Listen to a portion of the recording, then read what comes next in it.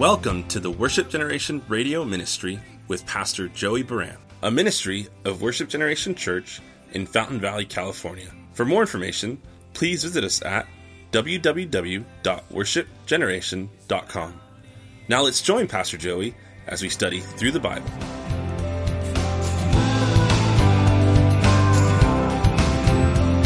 There's so much more than we can see.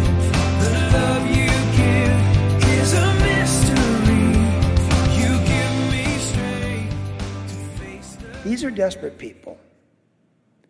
What I've learned, though, in 35 years of ministry is so often desperate people are only desperate for the temporal. They don't understand there's a greater thing of the eternal. Which kind of brings us to our application tonight. Because the fascinating thing to me in this chapter, once you get past the temptation of Jesus and the establishment of his ministry, is these four men who are the disciples, two different sets of brothers, in the fishing business together from two different families, that in a chapter where there's multitudes of people, innumerable multitudes being healed of all their needs and all their needs being met, with no names in the multitude, yet contrast to that multitude are four men that we know are going to change the world. Peter and Andrew, John and James. It goes back to what we always say, many are called, but few are chosen. And Jesus taught those parables where he invites all the people to the wedding feast and no one wants to come. And whoever is willing, let them come. It is a narrow gate. And the narrow gate is the discipleship of Jesus Christ. The real experience, the real goal, the real objective, the highest ideal of the human experience, without a doubt, is to be saved through faith in Jesus Christ, to become his disciple and fulfill our divine destiny of purpose in obedience to him, with the power of the Holy Spirit and the promises of God's word, enabling us and moving us forward till the day of the Lord, forward, onward, and upward, always with the Lord. And it begins our whole story of Jesus reaching fallen humanity and drawing men and women to himself and transforming their lives. And we're going to have the Sermon on the Mount beginning next week, these incredible truths. Their strength belongs to disciples. Disciples are people who have heard the good news of Jesus and responded in personal faith. As many as believed, he gave them the right to become the children of God. Not born of flesh, not born of blood or the will of man, but born of God. John chapter 1. To be born by the Spirit through faith in Jesus. And obviously in the earthly ministry of Jesus, there's a transition where he's drawing and working a certain way with the apostles and the disciples and the Jews and people as a whole. And then on the day of Pentecost, when he sends the Holy Spirit and works through these men, Peter, John, James, and Andrew, and the other apostles, we know that the book of Acts records to us how, and the teaching of the New Testament canon of Scripture teaches to us how when we receive Christ, that we're born anew and we pass from death to life and we become disciples. But so many people say a prayer to respond to Christ, but so few actually go forward as disciples of Christ. In fact, many people think it's something different. They think of it almost like a video game. You accomplish this, you ask Jesus into your heart, but you got to earn to be baptized. That's the next big thing you do. Like you got to pass this level of the video game to be baptized, and then you can become a disciple, and you be like those people that go to church and you see them serving at the church. And people think like that, but in Christ it's all one and the same. He didn't call people to be churchgoers or to make limited confessions of faith publicly. He called them to be disciples, to identify with him by surrendering to him. And we're going to see this throughout the Gospel of Matthew, as you see it in all four Gospels. And it begins with these four. Called to be disciples. In fact, I've mentioned my Bible has these titles, and I'm like, okay, what am I going to call this message? Well, why reinvent the wheel? My Bible says 4 fishermen called as disciples. It's all right there. This is the call to be disciples. Now, last week we talked about the unique divine destiny of each person, but this is a little different, so don't cross them up. This is different, called to be disciples.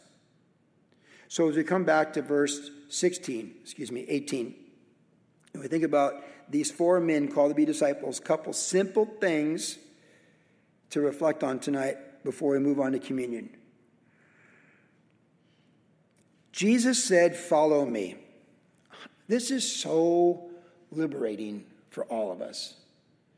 To know that when God calls us to himself, he calls us to follow him. And so many people, even in the name of Jesus and Christianity, they often think of being a disciple of Jesus Christ as following rules or regulations. There's something about human nature that likes rules and structure and regulations. In fact, most people like to be told what to do. 9 out of 10 people go to work and do a job where someone tells them what to do. You don't have to critically think. Like, you just kind of go with the flow. The cults, false teaching groups of Christianity, they thrive with people who want to be told what to do and do a job and check the boxes and think that that's what it is to know God in the human experience and to go to heaven through their good works. And of course, the world has no shortage of world religions and philosophies that would follow the same thing. When people have been baptized into denominations, and by the way, if you don't know, there's like 20,000 denominations on planet Earth. Tens of thousands, just so you know. Sub-denominations, fragmented denominations. I used to think there was hundreds. When I began to study world missions, I learned there's actually tens of thousands of them. Because people find things to divide over, and the Lord has to keep doing a fresh work because people go toward their flesh and their pride, and he keeps doing a fresh work. And that's what church history is. But as a pastor, I've obviously, in 35 years, you've got to figure I've baptized quite a few people, and I have. And when I baptize people, I baptize them in the name of the Father, the Son, and the Holy Spirit, like it says in Matthew chapter 28, what Jesus said to do.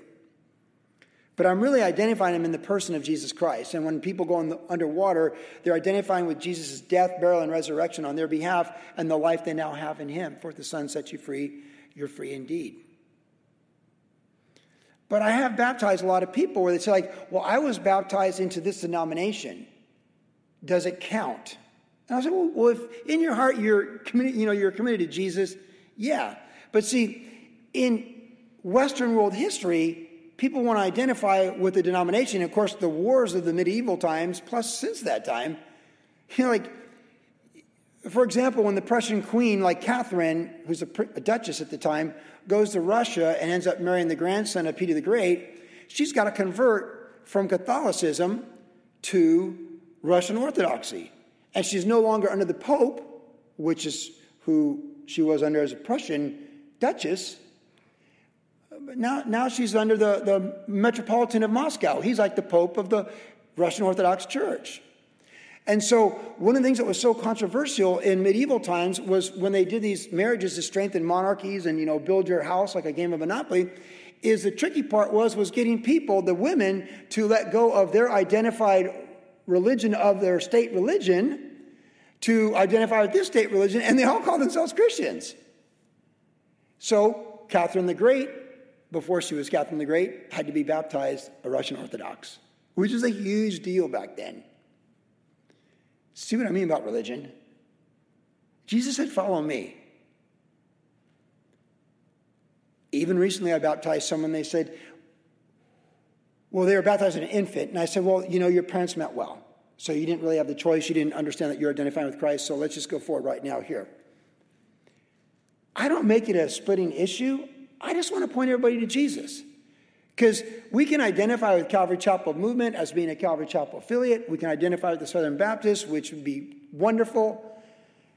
We can identify with all kinds of denominations that we would agree with and we can hang out with. But I don't need to be baptized in the name of those denominations. My identity is Jesus on the day of the Lord. Well, God forbid your identity is Pastor Chuck and the Calvary Chapel Distinctives on the day of the Lord. Or anything else like that. Our identity is Jesus. Jesus didn't say, hey, Peter, follow me and I'll teach you 20 distinctives about this denomination and you can be baptized in that denomination. He said, follow me. There's a simplicity. Man, when the Holy Spirit got a hold of my life, when God got a hold of my life in 1987, there was just such simplicity that I was just following Jesus. They asked me to do an invocation for the city council in Virginia Beach in 1991. We just started church here at the Calvary Chapel, and we're non-denominational. Like, hey, we've never had a non-denominational minister come and do, or, pray for the city council before we resolve all kinds of things. They said, we've had all these people, and they named all these denominations, but we never just had a Christian. That's how the world thinks. I'm like, I wore my Billabong t-shirt that day, too, of all things. Everyone's in suit and ties. I'm like, I didn't get the memo. All I could think was John Corson saying, be yourself. And I was. But I always remember this, like, you're a Christian. You're just a Christian. Like, that's your, and it made me feel good. It should make you feel good.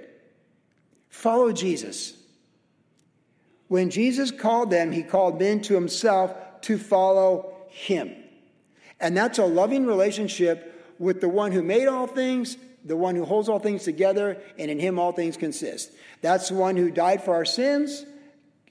God so loved the world that he gave his son to die for our sins. By this we know love, that Christ died for us while we were yet enemies. We were his enemies, and he died for us. And so we love him because he first loved us. It's a loving relationship. But people want to make it a legal relationship. Do good, get good. Do bad, get bad. So I just remind us tonight, when we're here singing these songs, when we're having communion, I mean, of course we have a sound statement of faith over God's nature, how we're saved, and how we grow. But when you're ministering to kids with a brain tumor, they're following Jesus.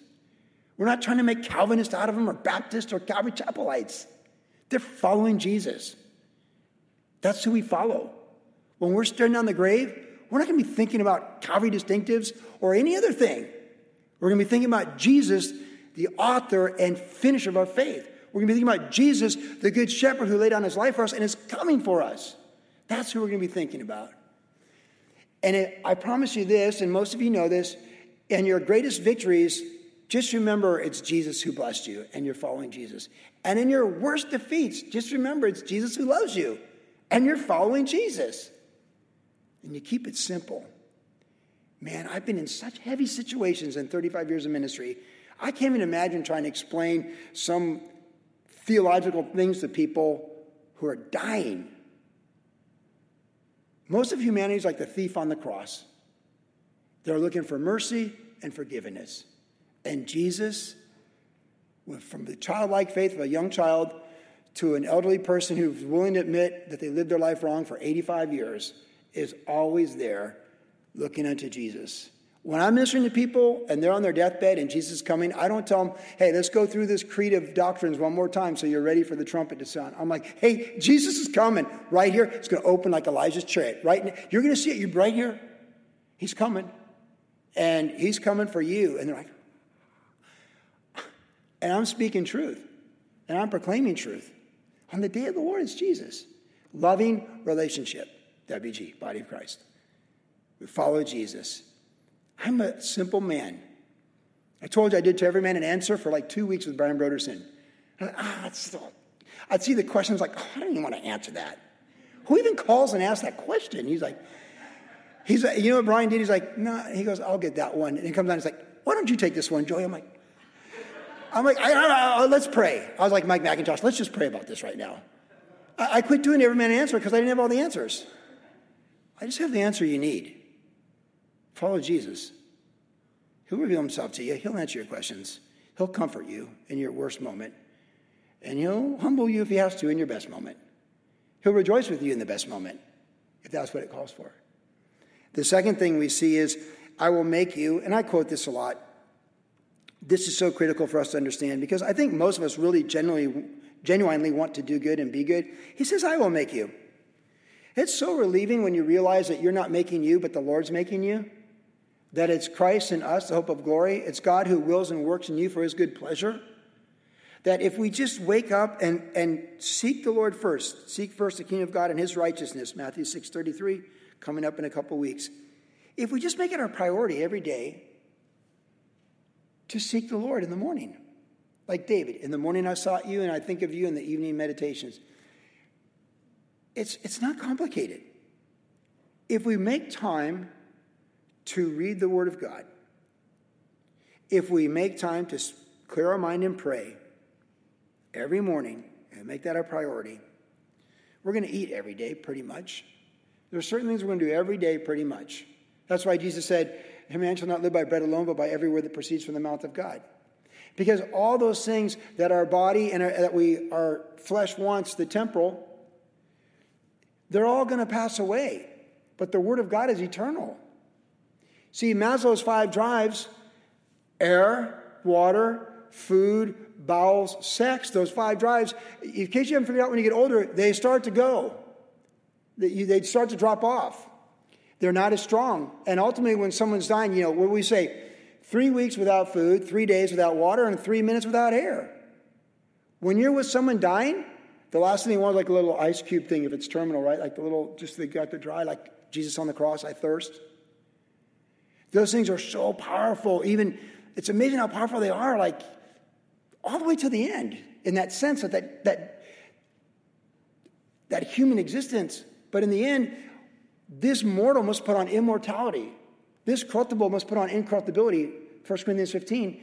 And that's when all that, though the outward woman, the outward man is perishing, the inward woman, the inward man is being renewed daily. And we're being renewed daily by being in his word, and we're being transformed from glory to glory by being in his word and spending time with the Lord.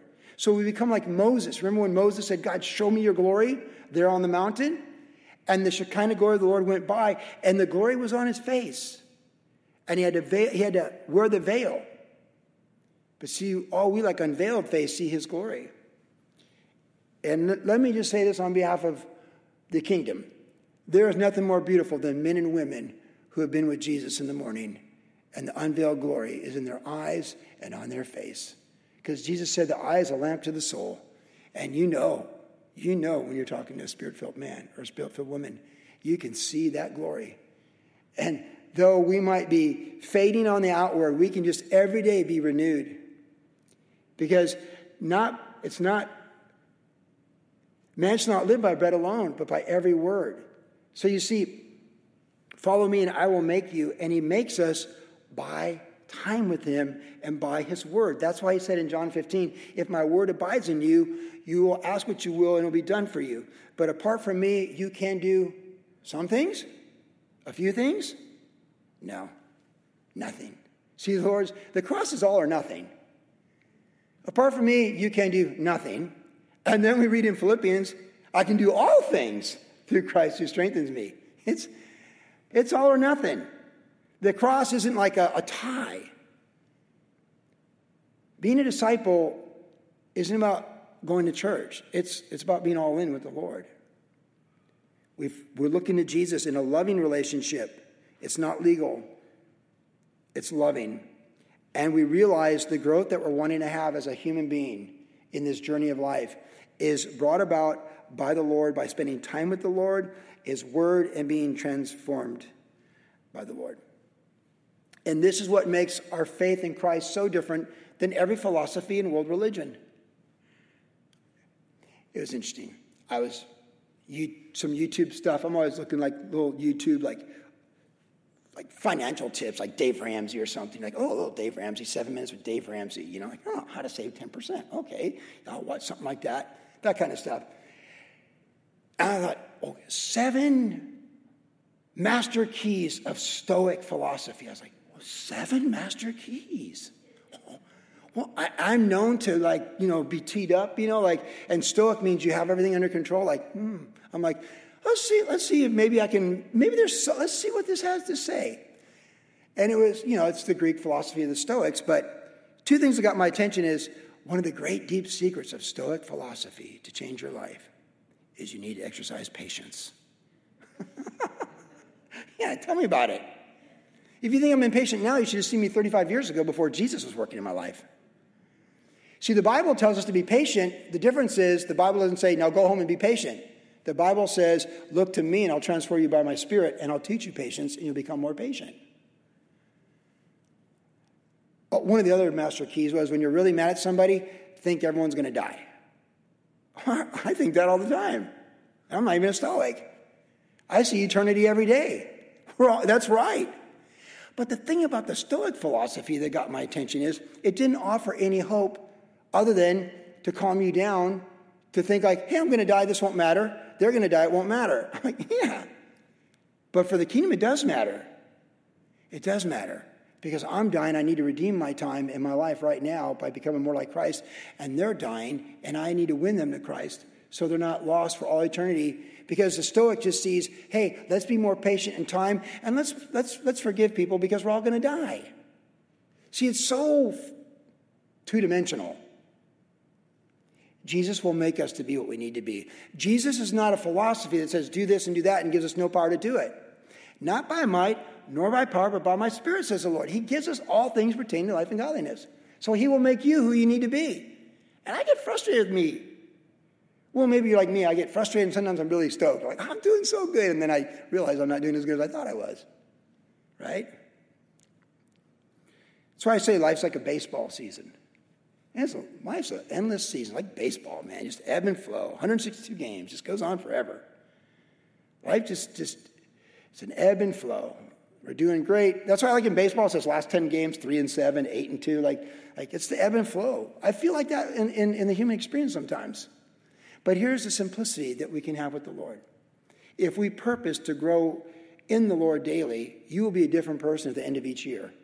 So I say my goal is to be a better version of Joey Baran on January 1st, 2024 than what you saw on January 1st, 2023.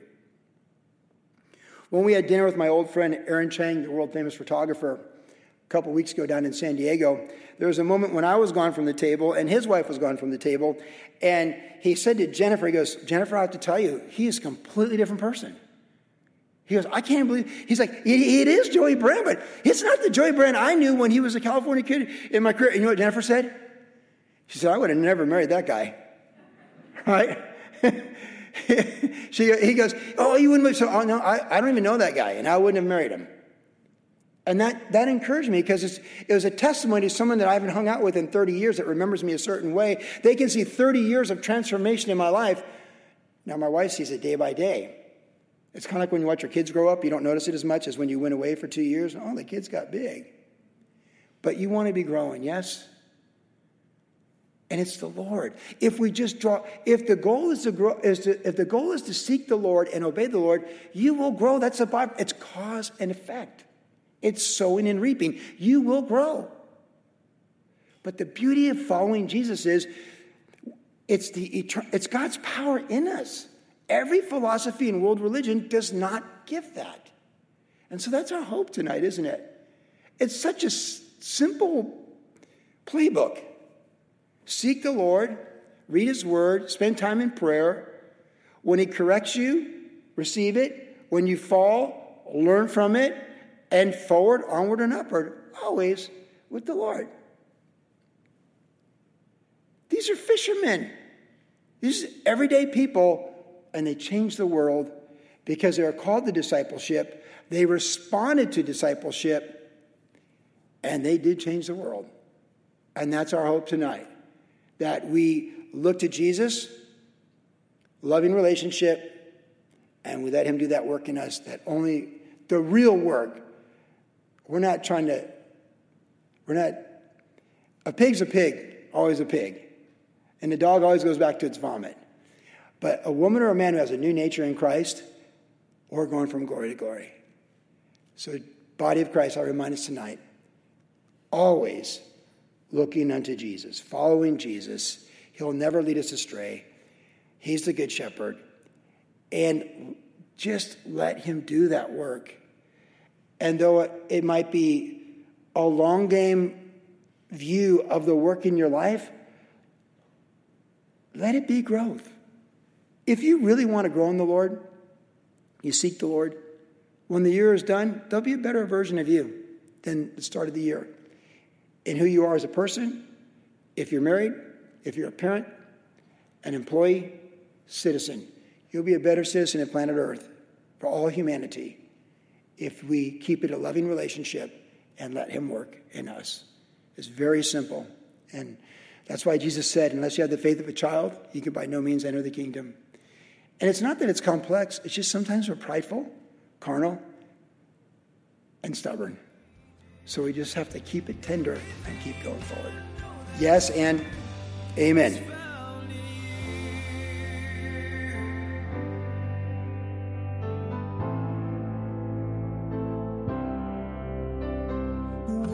You've been listening to the Worship Generation Radio Ministry with Pastor Joey Baran.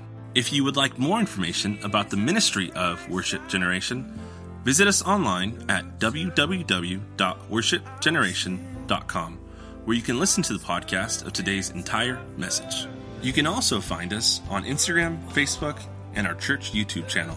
Worship Generation is located at 10350 Ellis Avenue in Fountain Valley, California. Our service times are Saturday evenings at 6 p.m. and Tuesdays at 7 p.m. For more information about Pastor Joey personally, you can follow him on his Instagram, Facebook, or YouTube channel. Thanks for listening, and God bless.